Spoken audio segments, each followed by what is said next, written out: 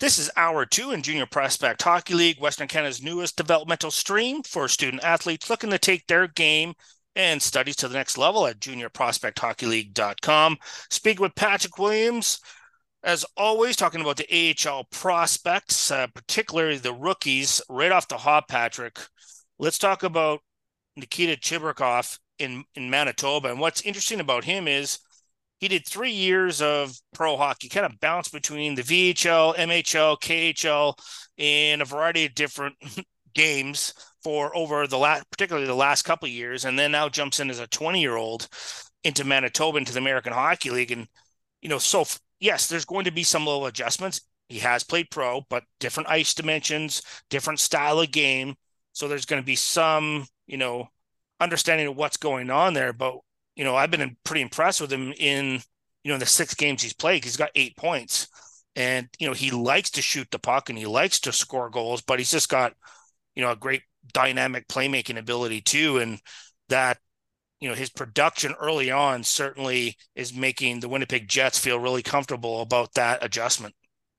Yeah, I've been impressed how fast he seems to come in and pick things up over here. Like you said, it's a different style of game. I mean, I do think there's been some convergence in recent years. Like for one, like the KHL, the rinks, they've been shrunk down in some cases, to either hybrid or North American size. So that's a little bit less of an issue, but yeah, for sure, you're in a different system. Obviously, a different environment in terms of off the ice. You're coming to a new country, new language, all the things that we've gone over a million times And with we young take for players. granted sometimes. We take for granted, right? But when you really start to you think it through, right? Like it's a massive adjustment, right? Like imagine for anyone, in North America making that switch opposite. We hear that all the time from older players that go over to the KHL, for example, like, at 28, 29 years old, and they say what a difficult adjustment is going the other direction, right? So you think, a player, at 20 years old, right? That much younger, um, to make that adjustment, is just straight even off the ice, and then certainly on the ice.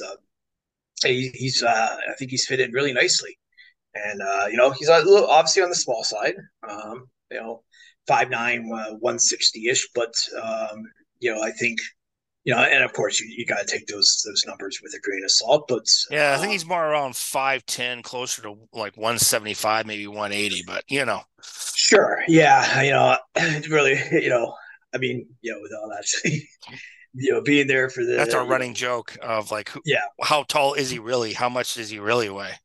Yeah, right. And regardless, in the end, it doesn't matter. Like, what you see on the ice is what matters. And I think, so far, if you're the Manitoba Moose, and what you've seen from him has been impressive. Just like he's fitted really nicely, and like I think if for the Winnipeg Jets, that's gonna be huge, right? Like they're a draft and develop team all the way, and they need that. You need to hit on those picks like a Chibrikov, early on. We're not don't want to get ahead of ourselves, but so far so good for him. Let's talk about Jake Wise, and why I think this is an interesting topic is you look at what obviously transpired, obviously with COVID, and that gave him an extra, not necessarily an extra year of playing at Boston University because he played 2 years at Boston University. Then COVID hit, and there was like he only played 5 games that year, and then he went through the transfer portal, went to Ohio State for 2 more years, and then got 1 game with Charlotte. Now he's starting off this year, 4 games in, he's got 6 points, but he's 23. Normally he would have came in as a 22-year-old, but he got that. There's that extra year of just getting more mature and stronger, and he had that whole year he could be in the gym, and and he's not the biggest guy, right, at 5'10", but Mm-hmm. he's 190 ish, Yeah, maybe even more than that. So he's short, but he's built pretty sturdy. sturdy. Yeah, Yeah, thoughts about that, and his start in Charlotte, because we talk about the importance of the difference of between 2 to 3 years. We talk about Chibrikov at 20, and then we got Wise at 23. Well, you're more a developed man at 23 and just more mature about what you're doing with your life choices. sure. And it's fun. I think it's going to be interesting when we look back, maybe in 5 years, at sort of the pandemic year.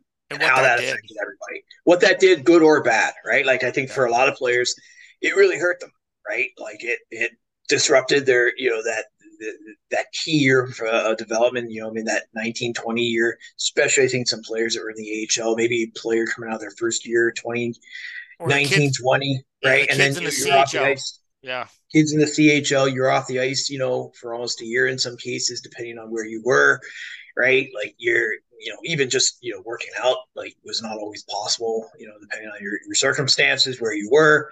But yeah, I think for someone like Wise, it worked a little bit differently where he got that time in college and, especially at two, really good programs, right? Like, BU, Ohio State, he was able to, use that time well. And obviously then, yeah, you have a big year at Ohio State last year.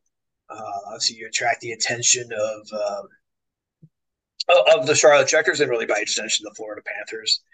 You get yourself an AHL deal, and here you are now. You're off to a good start. He got a little bit of time, right? I mean, Charlotte wasn't in the playoffs very long last year, but Got a nevertheless, he game. still got in. He got a game, just got a sense of what things were. He got to practice. I remember being at that series last year, and he fit in. He looked pretty comfortable, right? And I think that's the thing you do tend to get with those players that are that 22, 23 coming out of the college ranks, they do have that better comfort level, right? Like when they do step into the pro game, they just seem a little bit less in awe of things, a little bit less, trying to Surprised and in manage. awe of what's going on. Surprised in awe. Yeah, awe is a good word for it. Like, they look like they fit in better. We should talk about Brent Clark. He's a 20-year-old. Obviously, he's 6'2", about 190 pounds, right-handed shot, obviously top-end pick for the LA Kings. And, he went through that pandemic that we talked about, obviously, with Barry. And, he missed there was some time in that where last year, particularly, he jumped around, played 9 games with LA and Mm-hmm. then 5 games with Ontario and 31 games in a regular season with Barry and then the World Juniors, and then 12 games in the playoffs with Barry. So finally, he gets to be just a pro in that Yeah. respect and getting his first, full season in with Ontario. And I think that's really important for him. And, as a defenseman, 6 points in 7 games, I don't think he could really add. I mean, if he comes out as a rookie and he does by chance plays, 70 games with Ontario and he gets 60 points as a defenseman as a rookie, might be hard pressed to not give him Rookie of the Year based on being a defenseman in the American Hockey League. Well, what I'm impressed by him, like he has 30 shots through his first 7 games. He had 10 As a shots defenseman, on opening night as a defenseman, right? Like yeah, that is some serious confidence with the puck when you're a defenseman on opening night, your first full pro season, at the AHL level here, and you just you throw pump 10 bombs. shots. Like I mean, that's a guy that like he's coming in full of confidence, no hesitation. Like sometimes you see young players, they hold back a little bit, right? Like they're still trying to find their way. Like there's none of that with him, right? Like he's fully he's he would be somebody that would be the opposite of in awe of where he is, right? Yeah. Like Well, Patrick, once again, thank you very much for coming on the show. Really appreciate it and look forward to speaking to you next week. great, thank you. We're going to take a short break, but we'll be back right after this.